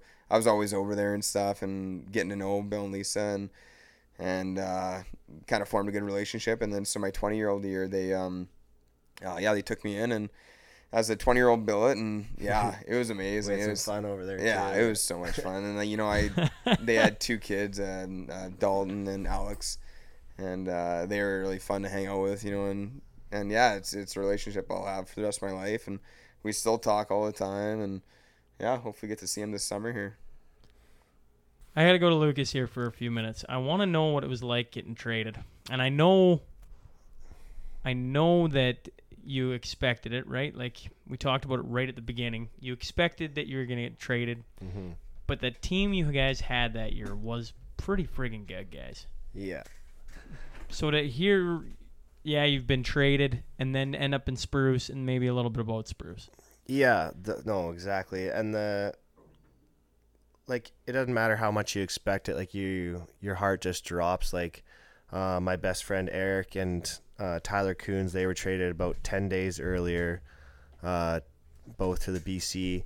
And then so we kind of and then Gord pulled Lyndon and I in because they hadn't got a deal done, and the trade deadline was the next day. And this was January 9th. And he pulls us in, and we have a good hour-long conversation about, like, okay, well, we trade away 2 guys, but, like, it's not too late. Like, if we don't get a good deal that we want for you guys, like, we're going to make a run for it. And so we got our hopes up again, and then obviously the next day, Lyndon went to Brooks, and I went to Spruce Grove. So it was tough, and there was a lot of tears, and because we were still close with all those guys. And the worst part for me was January 10th, Spruce Grove came to Lloydminster to play Lloydminster. So I didn't even leave my house. I just went home. Like, the coach called me. He's like, "Do you want to play?" And I said, "Absolutely not. I did not want to play." Like, I wasn't really emotionally ready to be going to the away dressing room playing my team the very next day after I got traded. And he was like, "Well, we're really short, so you have to." There's actually no so option. I had the night to try and just mentally get ready for that. And so I woke up, like, did what I usually do on a game day with my billet family, like, made pasta, and then just went to the rink and just walked right by our dressing room, right to the visitors' dressing room. And that game was a whole blur. Like, I don't remember much of it at all. Like, it was just like them just bombarding me with their systems, because Spruce Grove, like, you can't say enough, like, that organization and the coaching and the culture and everything, like, I really learned a lot there about hockey and what it takes to win. So they bombarded me with systems and all this kind of stuff. And only thing I remember from the game is getting, like, a wide open backdoor pass, and Devin, like, one of my other good friends, the only one that didn't get traded as a 20-year-old, just robbing me backdoor. So he still to this day doesn't let me live that one down. But we got him back later on in the season. But we ended up winning the game. And then packed up my stuff, and a guy on the team drove with me back to Spruce Grove, and then started my time out there. But it was one of the weirdest experiences I've ever had, just not even leaving and just playing in Lloyd the next night. Like, yeah. But then you walk onto the Spruce Grove Saints. If you're going to get traded to any one or two teams in the AJ right now, it would be Spruce Grove or the Brooks Bandits, right? Like, I mean, at least they didn't trade you to, I don't know, insert here. I don't want to put a team in there, bottom of the barrel, right? No, yeah. The Cleveland Browns. Like, exactly, yeah. They trade you to Spruce Grove, who is one of the favorites to win it that year, and, oh, wait, you guys go on and win it. Yeah, well, when I got there, I think they were on like a 6 or 7 game winning streak, and we ended up going on like a 22 game winning streak when I was there. So I was like, oh, like, this is pretty easy. And then we ended up, like, just doing really well in playoffs and going on. And then who did you face in the finals that year? Brooks. It was Brooks. Yeah, Springs, that's another thing that was really weird. Like Lennon's one of my best friends, and so we were talking, and game 1 was in Spruce Grove, so they came up the night before, so we went for supper, and we're like, we're just talking, leave it on the ice, and we're just like, and we know, like, Lyndon's a really competitive guy, and I am too. So we're like, well, like, man, best of luck, but, like, if we're not texting each other, like, during the series, like no hard feelings. Yeah. Like, everything goes, and we battled hard. Like, we had some hard battles, hard competition, and obviously he played phenomenal, and we were fortunate enough to pull it out in Game 6 in Brooks, and then it was a pretty emotional handshake with him and I there in the end. Like, obviously it's tough because you want to see your buddy win and be successful, but obviously not when you're playing on the other side. But not when you're on the other buddy. side, So it was it was a pretty amazing experience. And then we were just our team was really banged up after that. Because that was still the time. That wasn't the Doyle Cup then. That was the World. The Westerns. The Western Canada. So we went. Western Canada Cup. I can never spit that out. Yeah, so we had to go to that a week later in Fort McMurray. So, like, the celebration was short and quick, and then we had to kind of refocus. But we kind of just came down with, like, we had a flu bug go through our team right when we got there, and then we had a couple of our key injuries. So we were really banged up going into Western Canada Cup, and we kind of struggled there, and it was too bad we couldn't be more successful. But overall, like, yeah, you can't ask for a better situation for me. Like, getting traded, like, it was tough, but going to Spruce Grove and learning a lot under Jason McKee and Mike Ringrose. So yeah, it was amazing. What is it? What sets them apart? I'm curious. From you played for Lloyd, and then you play for Spruce Grove. Like, what is the biggest difference? Is it just talent? Is it coaching? Is it, like, as an organization, they just have something? Yeah, I'd say probably just a combination of all. Like, their scouting, like they're able to, like I said, when Lloyd would pass on young kids that from Lloydminster that would try out, like, Spruce Grove wouldn't be afraid to take those 16, 17-year-olds and because on your guys' team, didn't you have like 3 or 4 Lloyd guys that year? Yeah, we did, and then we had a couple 16-year, like Jordan Byro and Matt Murray, like, both of them very successful in the NCAA right now. Yeah, and we weren't afraid. Like, Matt Murray was a 16-year-old goalie. He backstopped us to winning the AJHL championship. Like, Spruce Grove wasn't afraid to take those young kids and develop them. But I think coaching was the biggest factor. Like, I've never had a coach like had so many systems in place, and like our practices were NHL style. Like, they were never longer than an hour. They were such high pace and quick, and he just demanded the most. Like, that I honestly think that was my best hockey, even though I wasn't maybe putting up the same amount of points I was in Lloyd or getting the same ice time. It was, you kind of just were all tugging at the same rope, and you learned a lot about, like, what it takes to win a championship. And it didn't matter if you're on the first line or the fourth line, the PK or power play, everyone just was sacrificing and doing whatever it took to win, and that was pretty much the big difference. that's a fun thing to be a part of. Yeah. Right? Why do you go to Augustana? So, if for the listeners that don't know, Lucas has been with Augustana. This will be your 5th year coming up, correct? Yeah, you betcha. And then Austin, you went to Lakehead out in Thunder Bay, and you just finished. This was your 5th year. Yeah, just finished up. What with so many junior guys, they go south. They go NCAA, whether it's Division III or Division I. Mm-hmm. You guys stuck around.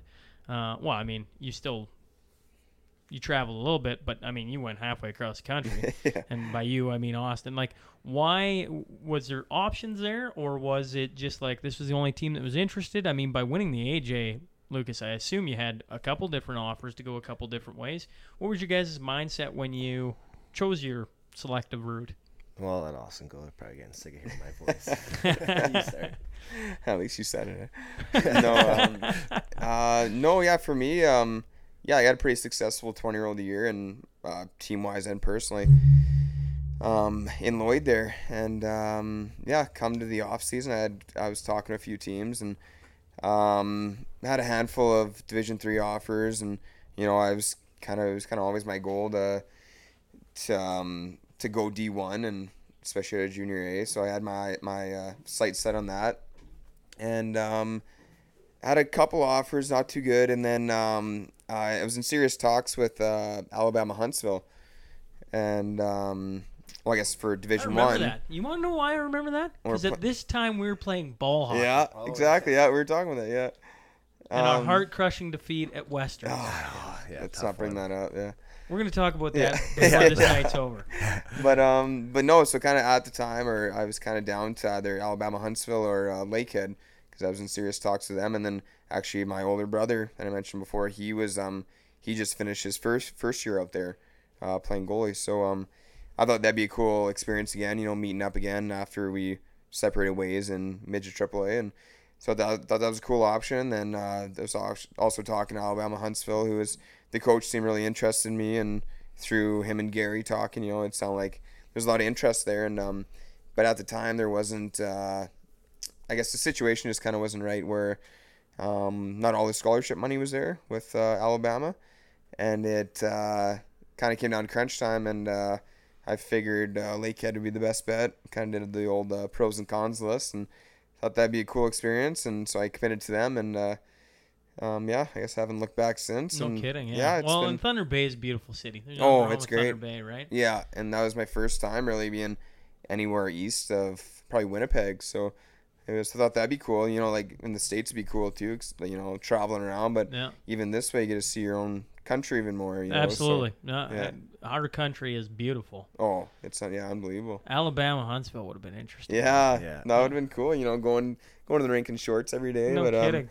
So I guess kind of just made my decision there, and I think it worked out for the best too, because I kind of had always had my plan was to take engineering in school, and which I did at Lakehead, and since the Canadian universities allows for the 5-year span instead of only the 4. Yeah, we were talking about that. So if Yeah. you're NCAA, you get to play your college hockey. You can play it in a 5-year Mm-hmm. span, but you only get 4 years of eligibility. Whereas in Canada, you can play 5 years. Yeah, exactly. So like with that option, I thought that was really cool with what my academic goals were and going into engineering, and I found that it paid off that way. So What? I don't know enough about the CIS. Like, where did you guys all play? Like, were you flying or were you busing? yeah, so we were in the OUA, which Okay. is just the Ontario University. But we were split into the West and the East Division. Okay. So we were part of the West, but Thunder Bay being Pretty where much they is, are. Yeah. in middle of nowhere, yeah. So it was, and also a cool thing about being there is that we flew to all of our away games. So since the driving, I think it's like an 18-hour bus to Toronto normally. So we'd fly into the nearest center, and then we'd bus from there to the teams and local teams, I guess. And so that was really cool part of it, and which sometimes, with the plane delays, it kind of sucked that way. But, you kind of felt a little high rolling in that way and flying to all those games. And then it was cool, too, because like just kind of seeing a part, like the whole Eastern Canada. We didn't make it out to the coast at all, but because they're in the AUS. But I played in Montreal and in Quebec and in all the big centers in Ontario, which I'm pretty fortunate of. It's competitive hockey, but So it's you also actually played in Quebec then, too. yeah. So So you played they're Montreal, Quebec City. Quebec City wasn't a part of it, but they had I think there's 3 teams. There's in Montreal there's McGill, McGill, there's yeah. Concordia, Yeah. and then there's Trois-Rivières. Oh, okay, Yeah. yeah. So they're Man, that'd be cool. UQTR. Yeah. Yeah, I love hearing about the that'd be different leagues and the unbelievable. different teams you get to play. Because, I Yeah. mean, being out west here, you never even think about it, right? Yeah, exactly. And it's since we're in the West Division of that, like they're all in the East. So like since our league's so big, I think it's a 20 team league, sorry, or division. So that like we don't always play the teams in the East. So we're pretty lucky if we make those trips. And I was able to make a couple of those in my time. So I was talking to Kyler Hope, I think it was last week, and he was talking. He's playing Division 1 for In Fairbanks. Alaska, yeah. And their road trips, and they Yeah, leave that'd be for a week at a insane. time. yeah. Is it anything like that, or you guys just fly out on a Friday and you're back by Sunday night? Yeah, no, for us, it's exactly what you said. So we just started, I think 2 years ago, we just implemented, we have a couple 3-game road trips to minimize travel costs. Travel, And- yeah. If you're going to fly over there, you might as well play as Yeah, many games as you can. Which, you need a day off of school, or we leave that Thursday and then, leave Thursday morning, play Thursday, Friday, Saturday. But if we don't do those, it's just a Friday, Saturday weekend, come back, travel day, Sunday. And but no, it was a really cool experience, and I'm glad I did it. And you, Lucas? Yeah, obviously in my 20-year-old year, we were pretty successful. So I was in talks with a couple different teams. I like the ACAC Camaros was really interested in me, and then obviously Grant McEwen was another team, and Nate as well. And then I was always hoping to go Division 1, but it just didn't really work out. Like Alabama Huntsville I was chatting with them for a little bit, but it just didn't seem like it was going to be a good fit. And then a couple Division 3s as well. And one of my best friends, Eric Tarian, he ended up going to Concordia University down in the States, Division 3.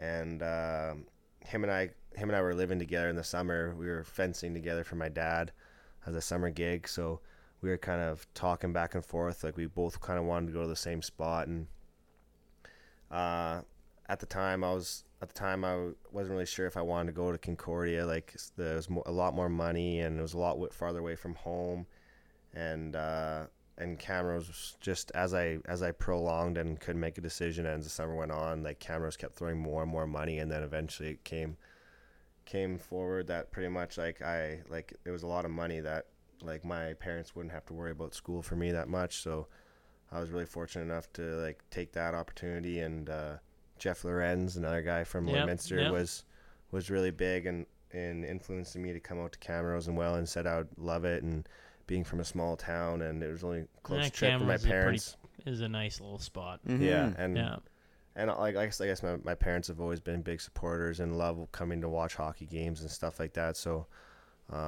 it was really big that they were able to just come watch a lot of my hockey games with the past 4 years and stuff like that. Obviously, it would have been a really cool experience to go south and see the States, but Camrose just made the most sense. I tried to go to Lakehead, but that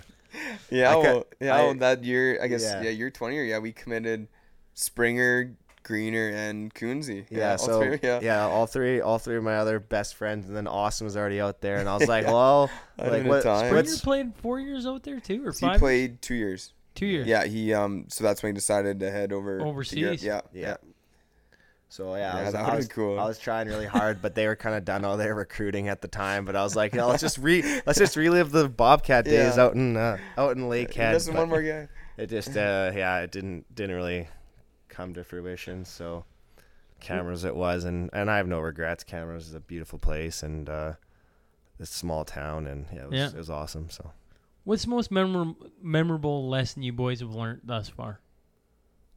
Is that a tough enough question for you? Yeah, it's, I don't know, kind of tough. Like, pretty simple one, I guess, for me would be like, just never give up. You know, it's kind of a thing my parents have been preaching since day one. You know, with anything, with school, with hockey, or any sports, or don't give up. Just try your hardest, and it'll all work out eventually if you put in the time and the effort, and if you want it bad enough, nothing's that hard. So.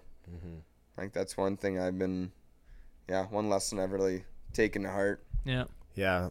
Like my parents have always preached the exact same thing. Like obviously growing up with 4 boys, you become very competitive as a young kid, and you kind of take that into adulthood and stuff like that. But I think I touched on it earlier. Just a quote my uncle had was, don't sweat the small stuff, and it's all small stuff. So like in the grand scheme of things, like life's going to be unfair. Life's going to throw curveballs at you, or you're not going to make that junior team or something like that. But you just gotta keep moving forward and be true to yourself and believe in yourself. And if you believe in yourself, then I think you can achieve pretty much anything you want. So curious, what's the next for you fellas?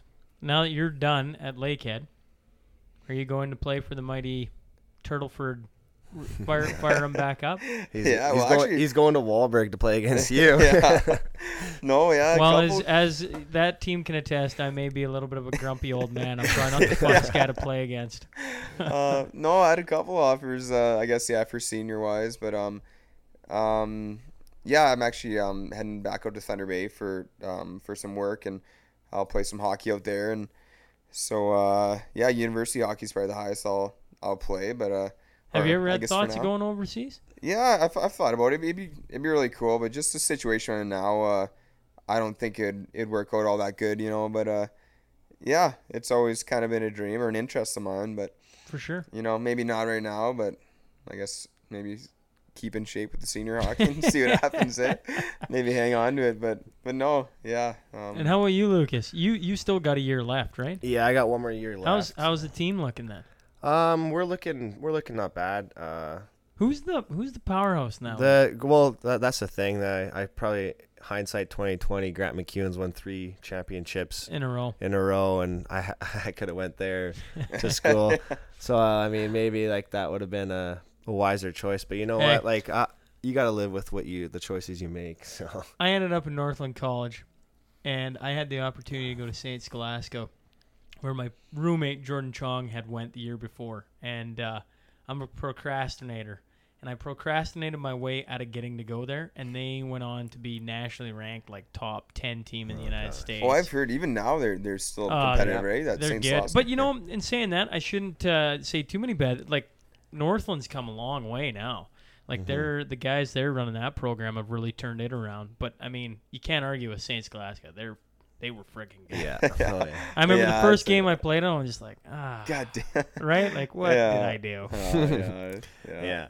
I mean, we all have. Only can tell the future. Yeah, but in saying that, hindsight 2020. you know what? There's gonna be guys from Northland, and my buddies are listening to this, and I made so many good friends. It was such a good fit for me going to Northland, right? Like, I tell the story actually, and I should tell it now. Is when I went on a recruiting trip, and I went to St. Scholastica first, then Northland, and when I went to St. Scholastica, you could tell they were a very good program, like very good program, but it felt uncomfortable for me. Like didn't get along. Like got along with my roommate Jordan Chong, who I went and sat with, but the rest of the guys, it just kind of felt cold. It felt a little. And then I went to Northland, and wow, the one of the guys I met the first night, Bo Strohs, like I stood up in his wedding. That was on my recruiting trip that I met him. No right? way. And it just I was supposed to leave. I hopped in my vehicle to leave, and I was getting fuel. I was in a Mustang with probably summer tires on, you can imagine, and a huge snowstorm rolled in, like happens on Lake Superior. And as I'm sitting there, getting ready to leave, and the coach is like, "You sure you want to drive?" I'm like, "No, I'll drive. I'm good, right? I've had my recruiting trip. I'm supposed to go back to Scholastica that night, right?" So I pull in, I leave the campus, drive into the gas station. I'm sitting there. It starts snowing, like it's snowing pretty bad, and I'm going, "This may be a dumb idea." It's about an hour and a half drive, an hour and 20-minute drive to get back. And as I'm sitting there contemplating, an ambulance goes screaming by, and I'm like, "Is that a sign?" And then a fire truck goes screaming by. I'm like, God. Maybe I'll just turn around. So I turned around, called the coach, like, "Yeah, for sure," and proceeded to go get drunk with Bo Strohs and Adam Grecki. The boys. Like, such good, like, that'd be a lot of fun to go play there. Yeah. I know they're not as national or as good as the team that I'm, I went first, but the group of guys was phenomenal. And now I stay in touch with all them guys. So maybe it happened for a reason, just like you going to Augustana, right? Like, I mean, you never know. Yeah, and at the end of the day, maybe sometimes it's not all about hockey. Like you said, you felt more comfortable there, and you form those relationships. The first girl I bump into at Northland becomes my wife. No, and I gave her a cold shoulder. She was a volleyball player on campus, and I was. It's funny how things work, but I was supposed to that all done by like, I don't know, let's call it 2 months before that, right? And I that's what I mean by procrastinating. I procrastinated till the last minute. By the time I got my paperwork in the Scholastica, no, you can't come here. We're already full. And you're like, oh, crap, that sucks. All right, well, I'll call Northland. If I can't go, whoop-de-doo, right? Yeah. So I called them. Oh, yeah, we'll get you in, right? And so I did my paperwork, and they had lower-classmen and upperclassmen dorm rooms, right? So I'm supposed to be in a lower I'm a freshman coming in. Yeah. I'm an overage freshman. I'm still a freshman. But all the lower class dorm rooms were full. So I got put in the upper class dorm room, co-ed, and I walk in and and essentially 2 doors down from where my room was little did I know, but my future wife, right? Yeah. We've been together now, sorry, hon, 12 years. I think it's 12 years this Christmas. Been married now 5 years in August, and we are expecting our 3rd kid in. Wow. It's funny how the world works, right? That's awesome. Yeah. You think about if that didn't happen, that's awesome. So, we've been going now for a while. Yeah, people are probably not even listening. Oh, no. People are listening. People love hearing that. You know, the funny thing is about it is I try and cut it. In the beginning, I tried cutting it off. Like, okay, we're going to do 45 minutes. Yeah. People got mad about that. So keep letting them talk. If you want to talk okay, so then we went to an hour. People got mad when I cut it off an hour. I went for 2 hours. People got mad that I cut it off for 2 hours. Yeah. I went for 2 hours and 45 minutes with Dwayne Parrell at the one time, and we didn't even get to him being on the Border Kings playing for the Allen Cup. Yeah. I was just tired. I was like, you know what? I'm done.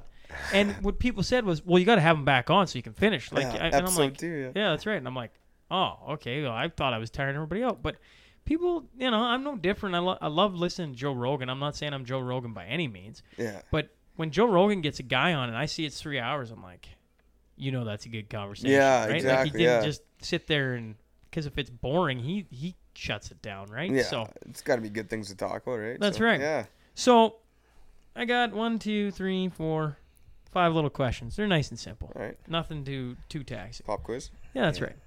If tomorrow you could hit the easy button and you could go anywhere on the planet Earth, vacation, see a site, whatever you want, where would you go tomorrow? Oh God, you're first, buddy. Yeah, sure. We'll fire up with Lucas. That's a tough one. Like, I obviously would like to go all over Europe and stuff like that, but I think if I had to pick one spot in Europe, I think I could go to Italy for quite some time. I mean, they pretty much have it all there. Like, they have phenomenal food and, like, the great, like, right along the ocean there. And then, or if you want to go inland, like, they have some beautiful hikes and stuff like that in there. And I just like the culture there. I think would be really sweet. And hopefully I'll make it over there one day. So, awesome. Okay, Yeah. Italy. For me, yeah. Yeah, there's a lot of places I got on my list, but I go a big one would be New Zealand. It's Yeah. it'd be Man pretty. of my own heart. Yeah, no, I've always thought that'd be pretty cool, and had a couple friends go there too, and maybe even more jealous. So yeah, just kind of the extreme sports you can do over there. Like the bungee jumping. Yeah. Like I want to do all that, and then just the beaches and I don't And no poisonous reptiles. know. Yeah, Exactly. that's It's Got the opposite everything of Australia Australia. has, but no poisonous. Yeah, exactly. that's That's- Snakes petrify me. Oh, I am oh, terrified. I hate them. Yeah. Yeah, not a fan. Not a No fan. but hey, that's what you gotta do. You just gotta go take a year off, go back to Thunder Bay at work, and then go play for the New Zealand team in the Australian League down there. Yeah. We'll go together, maybe. There you go. Get a plan, yeah. Yeah. Next summer, eh? Chalk us in. Best player you played with and against? I guess I can go first here. Probably the best, most skilled player I played with is Andrew Hammond is his name. He was a senior my first year of Lakehead, and yeah, he was just so skilled. Like he played in the BCHL before, I guess, Lakehead, and but yeah, just like the things he could do with the puck, like it was crazy. Like he'd be just going just skating down the middle of the ice, just put it through guys' legs, just like nothing, and he's the type of player that if you needed someone to turn it up, if we're down by a goal with a minute left, he would take it end to end, just no problem, and put it in. So he's probably the best player I played with. And then against was also in my university career. His name is Alex Basso. So he played major junior out in, I think he was in the O, but he was a defenseman for Ryerson. And he was just a really smart defenseman, skilled, smart, move the puck, and he was just really deceptive, especially as a forward, coming at him on the forecheck or in the neutral zone, you'd try to take a swipe at him, or he'd give you a head fake and just go right around you. And I've seen him, unfortunately, on our team score a goal. He just went end to end, took a clapper for top of circles, and yeah, went right in. So it's just, yeah, he was probably the toughest player or the best player I played against. Yeah. So That's a real tough one. I'm sure we both played with some phenomenal players. Like I mentioned, Jordan Byro and Parker Mackay, Cale Makar. I played against. Cale Makar's. He was fun to watch. Yeah, he's pretty good. He was a good Pretty good. player. Yeah. And there's just so many guys that even Cale Clegg, I think, played a couple games with the Bobcats when he Yeah. was younger, and Did he was AP'd. Yeah, with, he played a couple games. my with us. last year. Yeah, Yeah. that's when he was young. So buck, but- we've been fortunate enough, and like Austin and I said, we both played with Colby Cave for a bit, and you could tell from a young age that kid had what it took, mentally, not just talent, but mentally. I remember going to our little wind up, and it was at a lake. We were 14, 15 years old, and all the guys are getting hammered drunk, and Colby's just sitting there yeah, no, that's not for me. He's got bigger things in mind and stuff like that. So yeah, obviously I don't even know if I can pick one, but all those guys, phenomenal hockey players, and fortunate enough to play with and against a lot of them. So If you guys, you're both forwards, if you could pick any two line mates to play with, doesn't matter if they're active or not, who would they be? Oh. Like in past times. It could be anything. Day. It can be Crosby for all I care, right? Well, Like, I'm gonna bring it back to the good old Bobcat days. Oh, here we And go. I'll give a little bump here over to Austin. Because I'd have been 19, and Austin McDonald and Tanner Dunkel, they were kind of like our horses up front, and they're producing a lot of the offense. And I don't know what happened. I just kind of got fortunate enough to. There was an injury or something. And I got kind of bumped up to that line and was able to play with that line for a bit of the season, and played with them for the Hockey Day in Canada game. And I think I got like 2 secondary assists. I just give the puck to them, and they just go to work and play. So it was a lot of fun playing with those two. And like obviously Austin and I are still really good friends, and me and Dunks as well. So it was just good to be able to play with your friends and play on such a tight knit team and just play with them. And we had a lot of fun together. Oh, yeah, some we did. chemistry, shorthanded too, maybe a bit. Yeah, here and there. Wow, thanks. that's buddy. high Yeah. honors, man. Yeah, there Jesus. you go. Yeah, I was gonna say Sidney Crosby and Connor McDavid. No, yeah, we did have some good times. But yeah, I guess it's a pretty easy question if you ask for anybody in the NHL. But like, yeah, I don't know, McDavid's hard not to say, or his speed is just insane. I'd say maybe like Patrick Kane and Connor McDavid. Mm-hmm. That's good. That's not bad. I forgot about this. Now that I'm hearing you guys talk, you guys got to play on Hockey Day in Canada when it was in Lloydminster. Yeah. Yeah. What was that experience like? Oh, it was cool. Like, it was too bad. Like, the day was awesome and stuff. But, like, it was kind of like a week long, like, festivities and stuff. But, like, we had games amongst that. So, like, we were on the road for a couple, remember? Yeah, we kind of like. So, like, we didn't really get to catch much, But, like, our schedule kind of didn't. Like, we played like 7 games, and like that's like our 7th game in like 10 days or something like that. Like, we were on the end of a road trip. But yeah, no, it was awesome. Like, the day was really cool, with everything going on, and then having Ron McLean there and Don Cherry, and we got to meet both of them. Was that before or after? It was after the game. We got our jerseys signed, and we had those custom Don Cherry jerseys. Yeah. Really cool. That's the picture I posted. Yeah, exactly. You had some I had some flow. sick flow going. Oh yeah, we that was- all love the flow. That was greasy, yeah.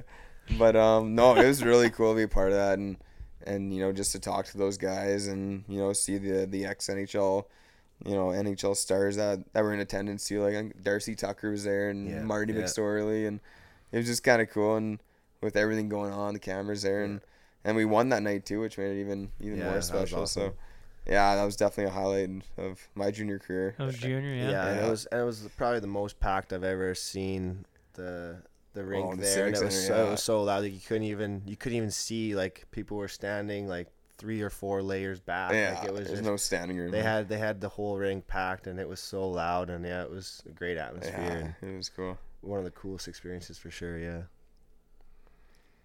We play a game on here called Sign One, Trade One, Buy One Out. And I'm excited. I was saying earlier, get a lot of Oiler fans, as you can imagine, so I got to get creative. But we got a Colorado Avalanche fan in. Yeah. So, I love this. 3 new players that none of the listeners have heard yet. You got McKinnon, Rantanen, and Landeskog. Oh. I mean, I think we all know who you're keeping, but maybe not. Maybe you'll surprise me. Okay. So yeah, so you said keep one, trade one, buy You got one to out. sign one, Yeah. trade one, buy one out. Okay, well, I'm signing McKinnon. Yeah. There you go. Yeah. You were talking about guys to play with. Yeah. I thought for sure the first Yeah. name guy coming out of your mouth was True, going to yeah. be McKinnon. He was No doubt. unbelievable Oh my in the god. playoffs. Yeah, he was so fun to watch. Yeah. Just so dynamic. Oh, it's ridiculous, like how quickly he can just turn it on. Yeah. Yeah, I was Oh my fortunate God. enough to go to that game where he scored the OT winner in Calgary. Oh really? Really? And Jesus. yeah, it was. Where's like, my ticket? Yeah, sorry, bud. Yeah, you can be on the line with me, but you can't have a ticket. Yeah. What's up with that? I went to the game with another one of my good friends that's a big Colorado fan, and we were kind of in enemy territory. And after McKinnon scored the goal, he got shoved down like 3 levels from like a fan from behind, and all the Flames fans, like, we got escorted out of the arena and all. It was I like, was sitting playing poker that night at the Deerfoot casino in Calgary. Oh, no way. Yeah, it went pretty quiet. Pretty Yeah, it quick. wasn't a very good vibe in Yeah, there. we went out after on the Red Mile, and it was a ghost town. Like Calgary Flames fans are pretty sour on a Saturday night, I guess. So. Anyway, so you signed him. Okay, McKinnon. yeah. Sign McKinnon. Now, you trading Randon or Landeskog? Oh, I would say trade Rantanen. Yeah, you're Especially because off of last year, you're gonna get a boatload for him. Yeah, you'd really get area, and then I guess buy out Landeskog. That's a tough one because he's a good leader, but that's probably my pick. With Edmonton, we're gonna have a little fun with you. Koskinen, Dubnyk, Talbot. Oh, I like that one actually. Who is your number one goalie? That's what I want to know out of those three names. I always believed kind of that Dubnyk just was like had all the talents and the tools to be successful, but it just wasn't his time. It seemed just wasn't his time. So I mean, you're about to sign Devin Dubnyk. Is that what I'm hearing? No, you know what? Like he just never panned out with the Oilers, and that's just sometimes the way it goes with players. So I probably would have traded him. Probably would have bought out Talbot, and I just got to stick with Koskinen. You're gonna keep Koskinen? We got no one else. We have no one else to go with. Bold move. That is not what I saw coming. I believe in the Oilers. First surprise I think I've had on this. Hang on, fans. Yeah, we're gonna keep Koskinen. I'm a true fan here. I right. believe in the team. Yeah. Watch Koskinen get Vezina this year. Yeah. You heard it here first. Yeah. Koskinen gets the Vezina this year. I'm taking you for beers. That's what we're doing. At least. Yeah. Oh, at least, yeah. Well, cool, boys. Thanks for hopping on and joining me for an episode on the podcast. Yeah, thanks a lot for having us. It was a good time. Yeah, thanks a lot. It's pretty awesome what you're doing here and getting some local Lloyd people out and stuff like that, and just hearing some cool stories. I mean, everyone's starting to get into podcasts, so just keep it up. You'll be famous soon one day. If we get famous, I'll take you for beers too. Yeah, that's a deal. All right, sounds good. Thanks. Hey guys, hope you enjoyed that. I want to say thanks to Austin and Lucas for joining me for a couple hours. Had a lot of fun with those two boys. Next week, I have two current pro players, actually. Two guys over from playing in Europe, Lyndon Springer and Kenny Morrison, are both currently playing over in Europe. And Kenny actually signed with Calgary Flames for a little bit, and we talk about that. And Lyndon Springer played his junior A here in Lloydminster, got traded out to Brooks in his last season, and has been over in the British Elite League now. And so we discuss all that next week. So until then.